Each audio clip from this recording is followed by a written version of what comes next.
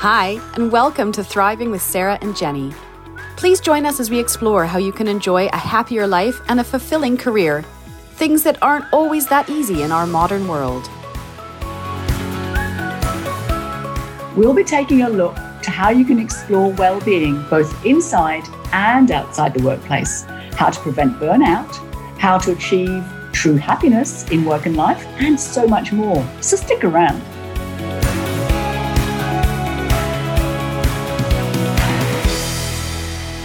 Well, hello, everybody, and welcome to our podcast, Thriving with Sarah and Jenny. It's so good to have you with us today. We are excited because we get to chat with each other again, and we've got a very topical topic today, haven't we? Yeah. So excited to dig, I think, a little deeper into this one because there's so much, I think, for us and for hopefully for our listeners that that this topic can explore both kind of the negative, but hopefully a bit of the positive and the supportive and the moving forwardive. I just made that up. Yeah. I like it. Keep making it up. It's brilliant. Yeah, it's good. If J.K. Rowling can make up words like disapparate, we can make up any words we like. I totally agree. Yeah. So the topic we're going to be talking about today is burnout, because it seems to be on everybody's lips. Yeah. And I'm curious to know what your observation of this has been like, Sarah, in your world, in the Northern Hemisphere. I can tell you, down here in the South, we are burning out fast, really fast. And it's a concern because as we sort of come out of this peculiar COVID era into the post-COVID time, everybody is sort of running around, scrambling to work out what's coming next, how to be best prepared. And everybody's in a place of complete and utter exhaustion to start with.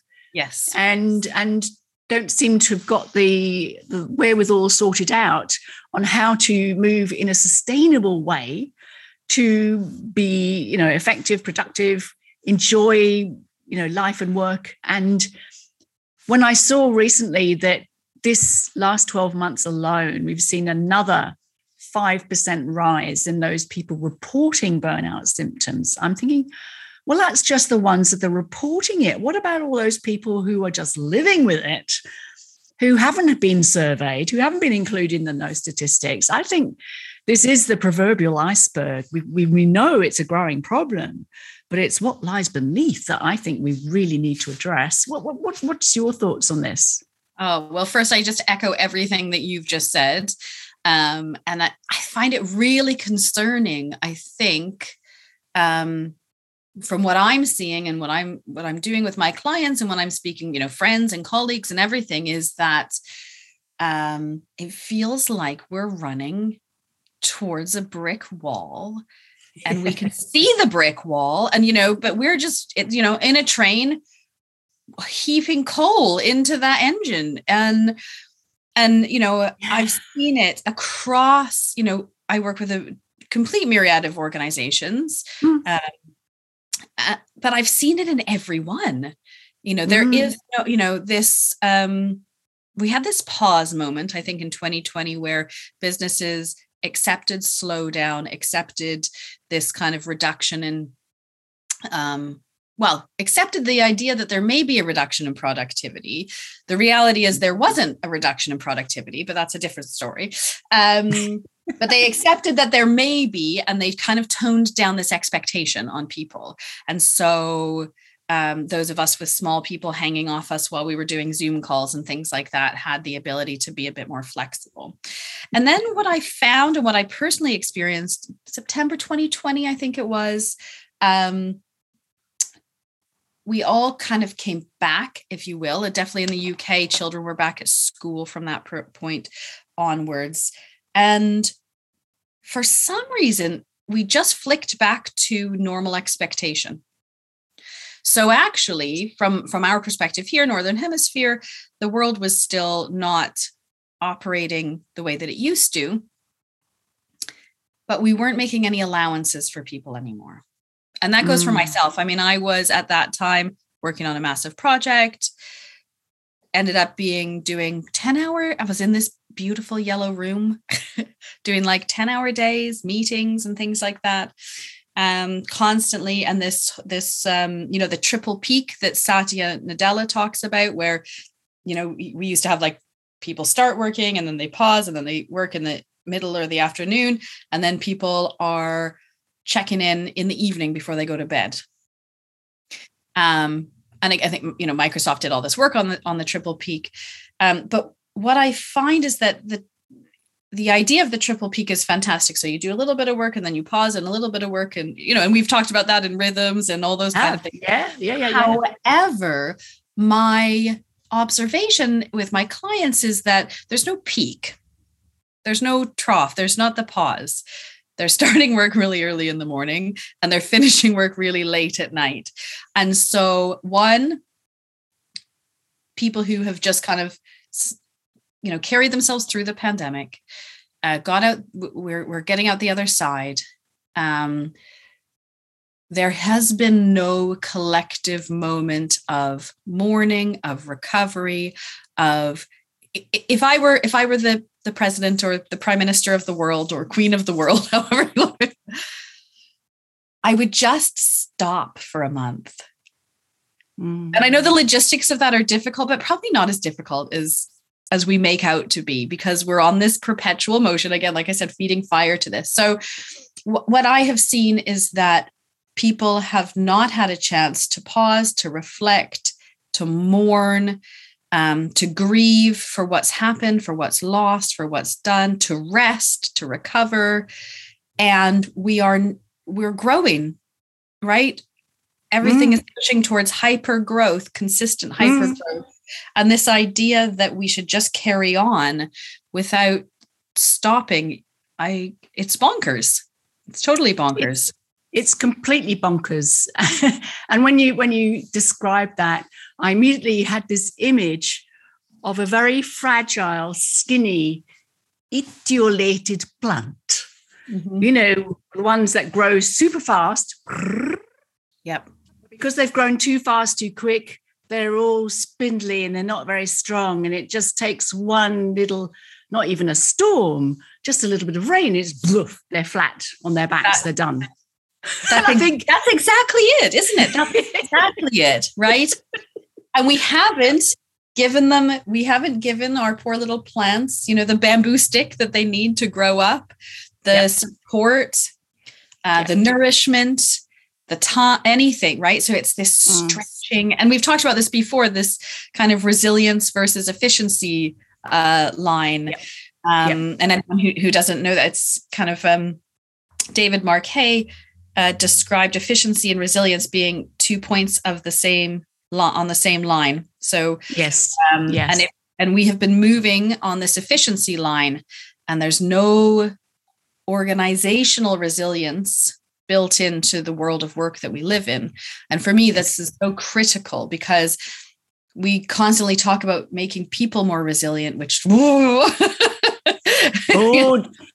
have another whole session on that one. Yes. But we're not creating a resilient, thriving environment that you and I advocate. No. Which is all about creating this framework for people to thrive in. And I see so many people, and so many of the people I'm seeing, Jenny, are those people you described who are not talking about how burnt out they are, but they are absolutely on the edge. If it was their physical health, they would 100% be in the hospital. For sure. But because it's their physical, their mental, their social, their emotional, everything, for some reason, it's often easier to just ignore it all and hope it will go away, which is not the best thing to do. I think what frustrates me with the burnout issue, especially knowing that it's a growing issue, is that so many people, especially leaders of organizations, really still often don't have a clue as to what burnout actually is. And unless you know that people are on the same page when we're talking about burnout. We could be talking about all sorts of different things, and we're not resolving the challenge that burnout presents, because very often burnout is seen as the individual's issue. Mm-hmm. It's their fault they've ended up in this space. It's because they lack resilience. They haven't said no enough. They haven't said no enough, yes. They're clearly not up to the job. Of themselves. Not up to the job. Or the worst one is, well, there's nothing wrong with them, really. They're just a bit depressed. They need to go and see their doctor, and, they'll get some antidepressants and then they'll be fine. And I think what I'll do is because everybody has been working a bit hard recently, I'll just send out a pamper package to everybody on the team, because that's going to make everybody feel fine and nobody will be feeling burnt out anymore.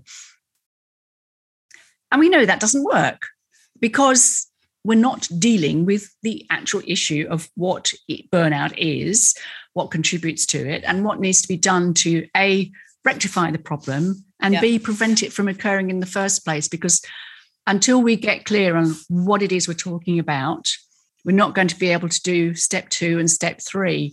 And I think that's the biggest issue. It's a bit like mental health and mental illness. We all know that mental illness is also a growing problem, and we know that we need to be doing something about it, but we're jumping up and down saying, let's do something, or let's bring in tighter gun control, but nobody's actually doing anything about it. And I think that's certainly my frustration with it at the moment. For anyone who is listening, who is a leader, who maybe feels they should be focusing on burnout, or is now realizing they should be, but they don't know what it is.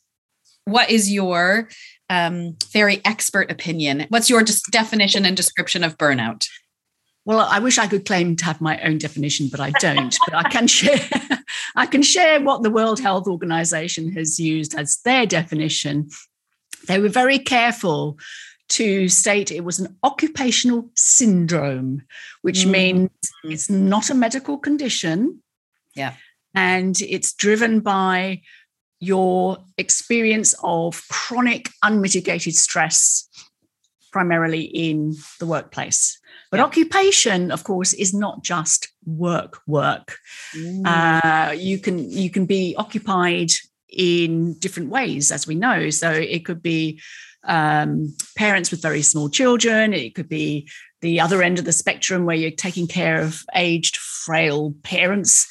There are all sorts of different situations where you may be put in a situation that's beyond your control, that's putting an enormous amount of stress on you, and there's no near end in sight.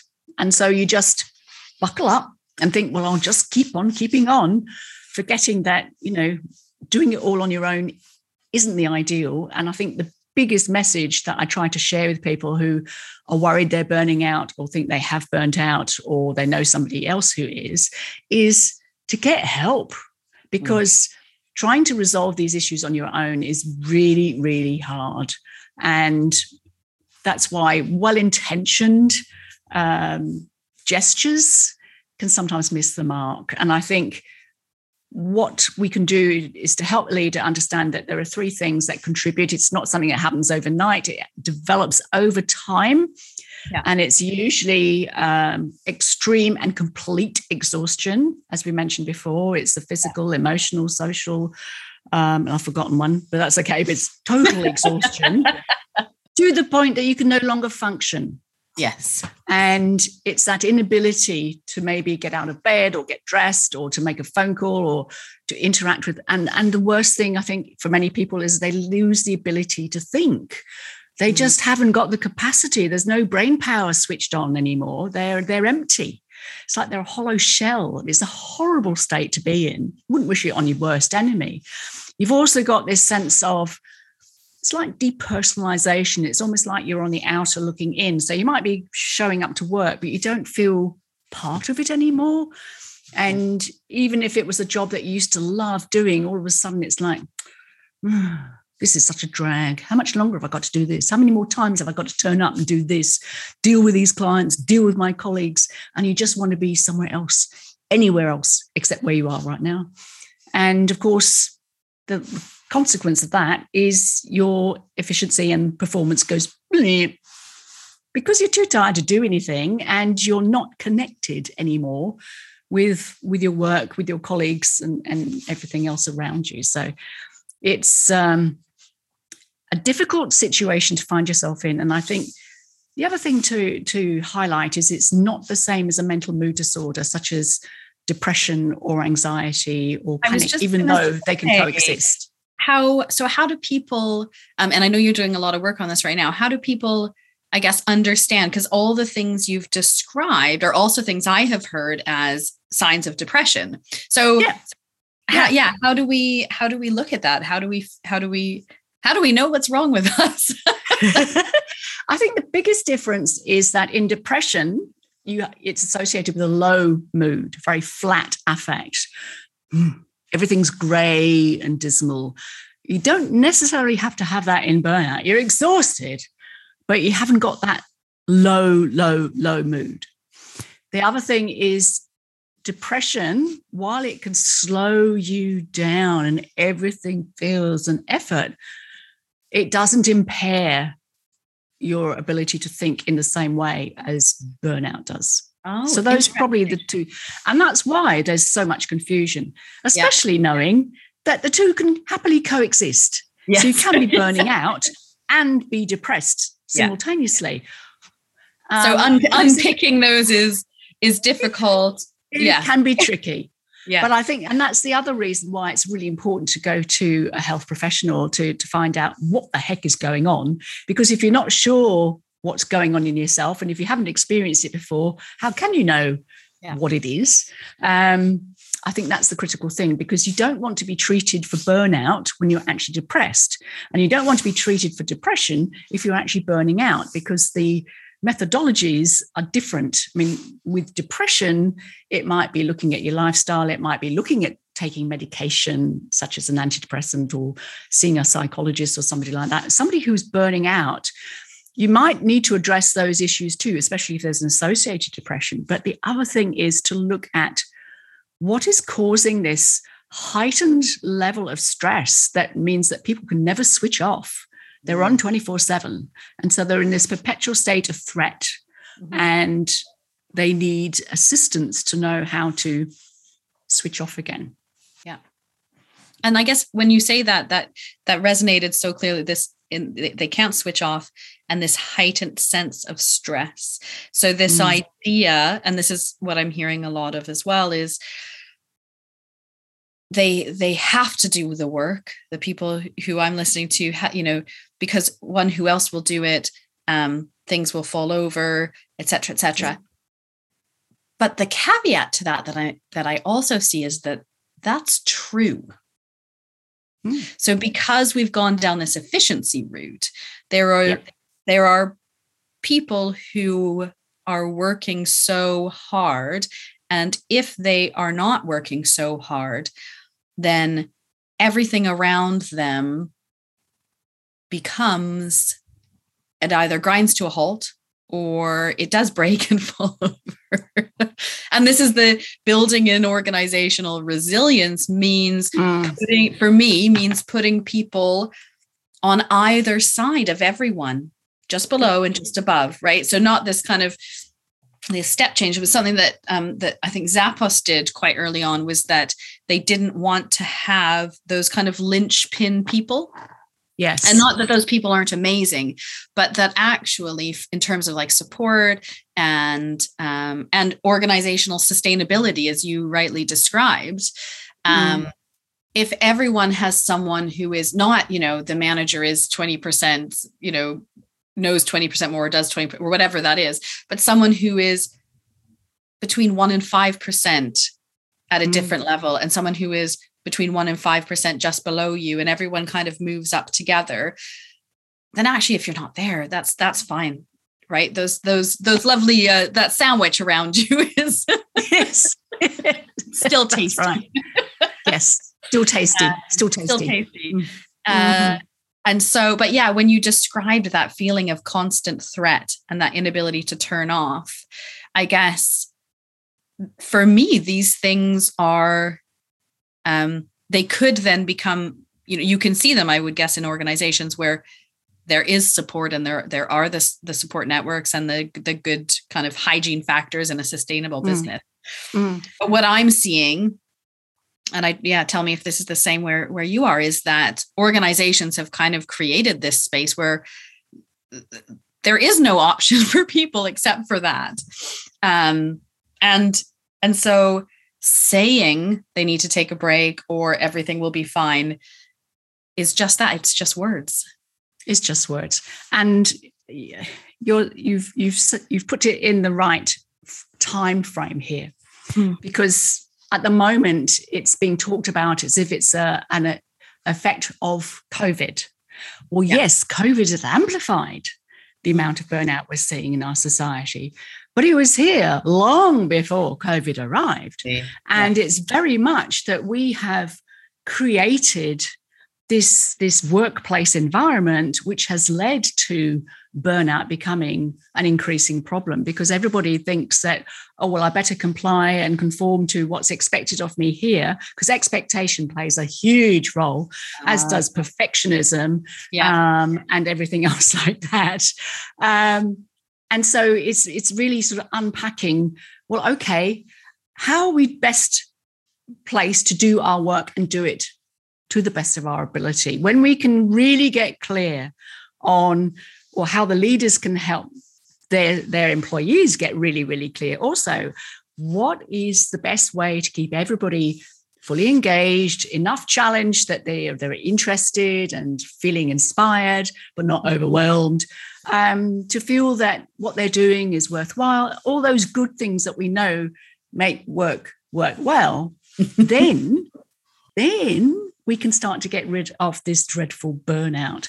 And at the beginning, when you said it's like, we can see this brick wall and we're just stoking the fire on the train to keep running straight into it. Yeah. I think the worst thing about that, and I can highly relate to that imagery, is that we know that this is potentially dangerous and we're going to come off worse by hitting that brick wall. And yet, and I was reading about this in a fantastic book I'll share in just a moment, we still end up feeling as if we ought to be doing more. Oh. Now, how does that work? We're burning out. Yeah. We haven't just lit the candle at the top and the bottom. It's all the way through. Yeah. And yet we still feel, I really ought to be doing a bit more. I better step up and add a bit extra here. Why? Yeah. And it's because we've been conditioned to think in this way. So it's going to take a little bit of time to unlearn these unhelpful approaches to how we do our best work. Love that. And I have one question, and then maybe we should flip it and say, because everyone's going, we're burnt out. How do we help? But one question, which I, as we've both been on holiday, I've wanted to chat with you about, which is my sense of, and is it dopamine, the hormone? So when we achieve a task at work, right? We get a hit, right? Is it dopamine? Am I right? Yeah, it is. It is. So we're getting That's our reward circuitry. We're getting this reward, right? And so does this, similar to a drug addict who takes more and more drugs and, can eventually harm themselves. Are we addicted to this dopamine hit of doing more, of getting more, of achieving more? Yeah. And makes us feel good. Yeah. Right. Yeah. Oh, look, I've just got that sort of 10-page draft finished. Ding! Let's do the next one because I want more dopamine. And it becomes self-perpetuating. Yes. So whilst, you hopefully you all heard me, I'm a huge advocate for the fact that organizations need to be putting in place this framework, this bamboo stick for our little spindly plant. But some of that could be like, how can we be giving ourselves different, more calm hormones? How can we be working potentially on like some more oxytocin perhaps, or a bit there, right? Yes. Because this is something that I just think about, like, and I know I do this when I'm close to burnout. I'm like, oh, but if I just get this done, and then I go, yeah, got it done. Yeah, got it done. So is there an antidote, or do we just need to be aware of that is part of what plays into our own cycles? I think having that awareness is critical, because without the awareness, we're lost. and we're busily burning out and we're ignoring all the stop signs. Ding, ding. And we don't know that there's a cliff ahead or that big wall that we're about to run into. So yes, building that awareness, I think, is the critical piece. And then the second thing is, I think realistically, you can't expect the individual to sort this all out on their own, as I've mentioned before. But I think workplaces can put in place a burnout prevention strategy. And this needs to be prioritized just in the same way as you would have any other strategy in your business.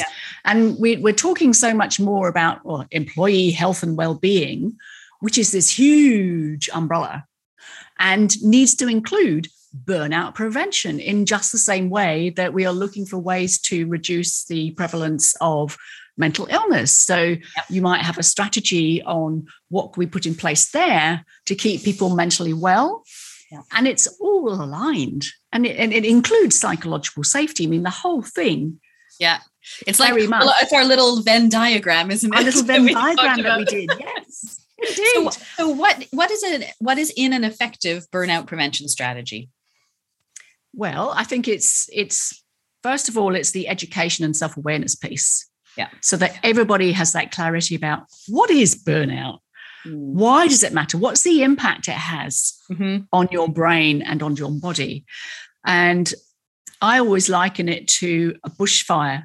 I know you don't get bushfires to the same extent as we have here, but over here, when we have a bushfire, everything is laid to waste and you just get left with these blackened sticks that used to be forest.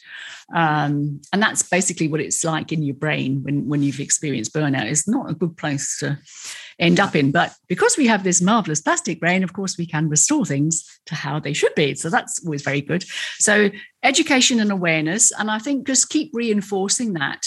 And the next piece is the safe haven or environment or room or whatever you want to call it, where people come together to talk about the challenges they're facing on a daily basis. It doesn't have to be anything big, could be something quite small, but just so they get used to talking about what's going on in their life and get used to the idea that people can volunteer or step up to say, how can I help you with this? Because many of us, we're proud people. We like to know that we're capable and we don't want to be seen running around asking for help every 5 minutes. Yeah. But it's also about recognizing when you've actually got far too much, you can't possibly do it all. And it's okay. Yeah. To say, I'm actually struggling a bit with this. Is it possible, Sarah, that you could just spend 20 minutes, half an hour with me just to nut this out because I feel completely stuck at the moment? And I think the other thing is to remember that it's the emotional impact that burnout has on us, which is so damaging, as well as the sort of physical aspect of it, because emotions take a while to sort out and heal from. If you've got a whole heap of very strong negative emotions, they're not going to go away overnight. And that's why working with a psychologist or counselor or somebody like that can be very beneficial, just to work things through. Because sometimes we develop limiting self-beliefs where we've told ourselves the same story so many times, it's become our truth. And we've lost sight that maybe that's not strictly true. And we need to be able to challenge that thought. Yeah. And so having somebody to support you in that is really valuable. And I think it's about the whole organization being willing to review how work is done. And that might be a 12-month project, I don't know, or 6 months. I mean, you're not going to do it every week, obviously. But unless people come back to, well, let's revise how we do X, Y, or Z, then those little bad habits can sneak in. And before you know it, all those ways of doing get back in there. Yeah, we go back, right? Unfortunately, we go back into what's easy, what's known, what we're used to. And I love this idea. I think the whole idea of kind of the yearly planning and stuff is just so silly for organizations, anyways. Don Monkhouse, who's a really fantastic guy, talks about doing 90-day planning. That's in any organization. Yeah. Obviously, you should have your big kind of, he calls it your big hairy, audacious goal. But you need to cut that down into 90-day plans. And I think the other thing is much more manageable. And prioritization, for me, organizational prioritization, right? What's your big, hairy, audacious goal? What are the things that you're going to want to achieve to reach that? And how are you resourcing that? And how are you making decisions about it? And then if you drop that down into your 90-day, you might find at the end of 90 days or even 45 days, actually what you started out doing was a terrible idea. And instead of getting into this, it's a bias we have, isn't it? When we've already so much into something and we just think, oh, we have to hold on to it. But actually like getting used to, thinking again, reevaluating, rethinking at things. So I really love that you've called that out, Jenny. I mean, we could talk about, I think we'll probably have to do a second. I think we need another session. I think we need another session.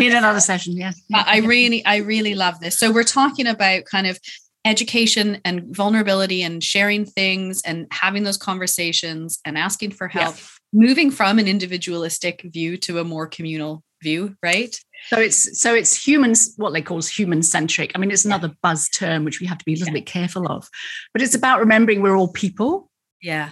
Yeah. And when you are focusing on especially as a leader, how can I help my people? And asking them the question, how can I best help you? Rather than saying, I want you to do this, which is disappearing fast, thank goodness, but is still around in some places.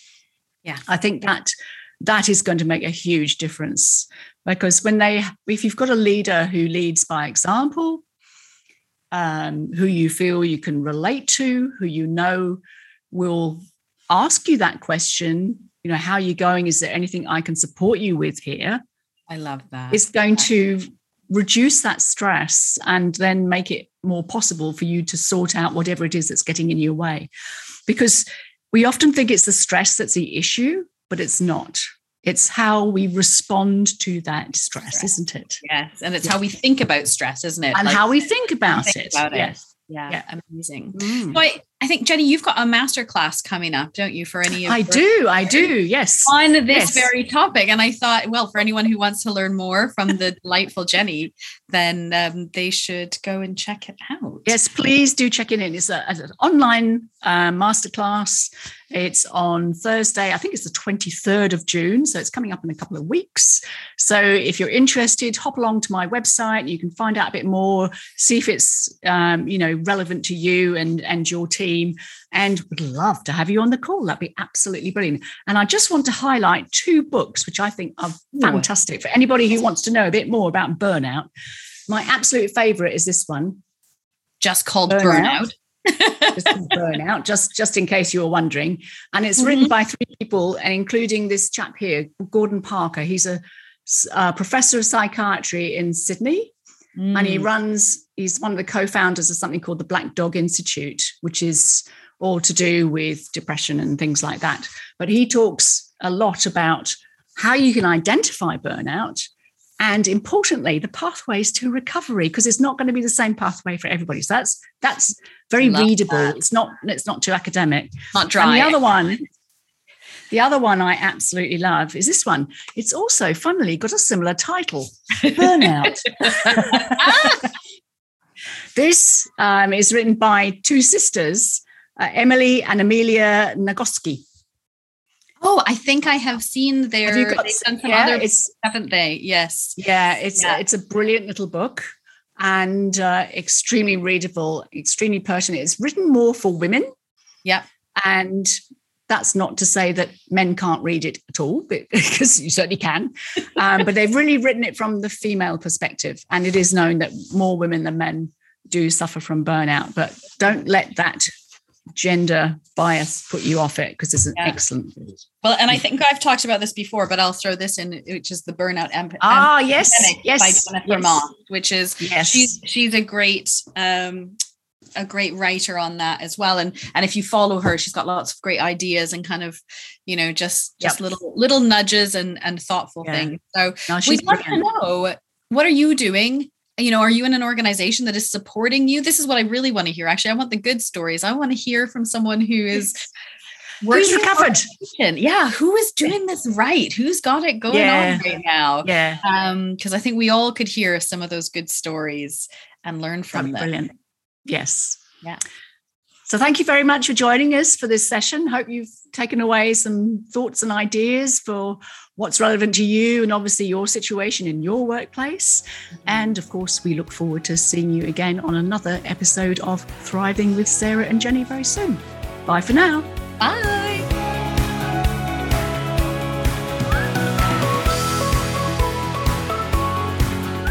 Thanks so much for tuning in to this episode of Thriving with Sarah and Jenny.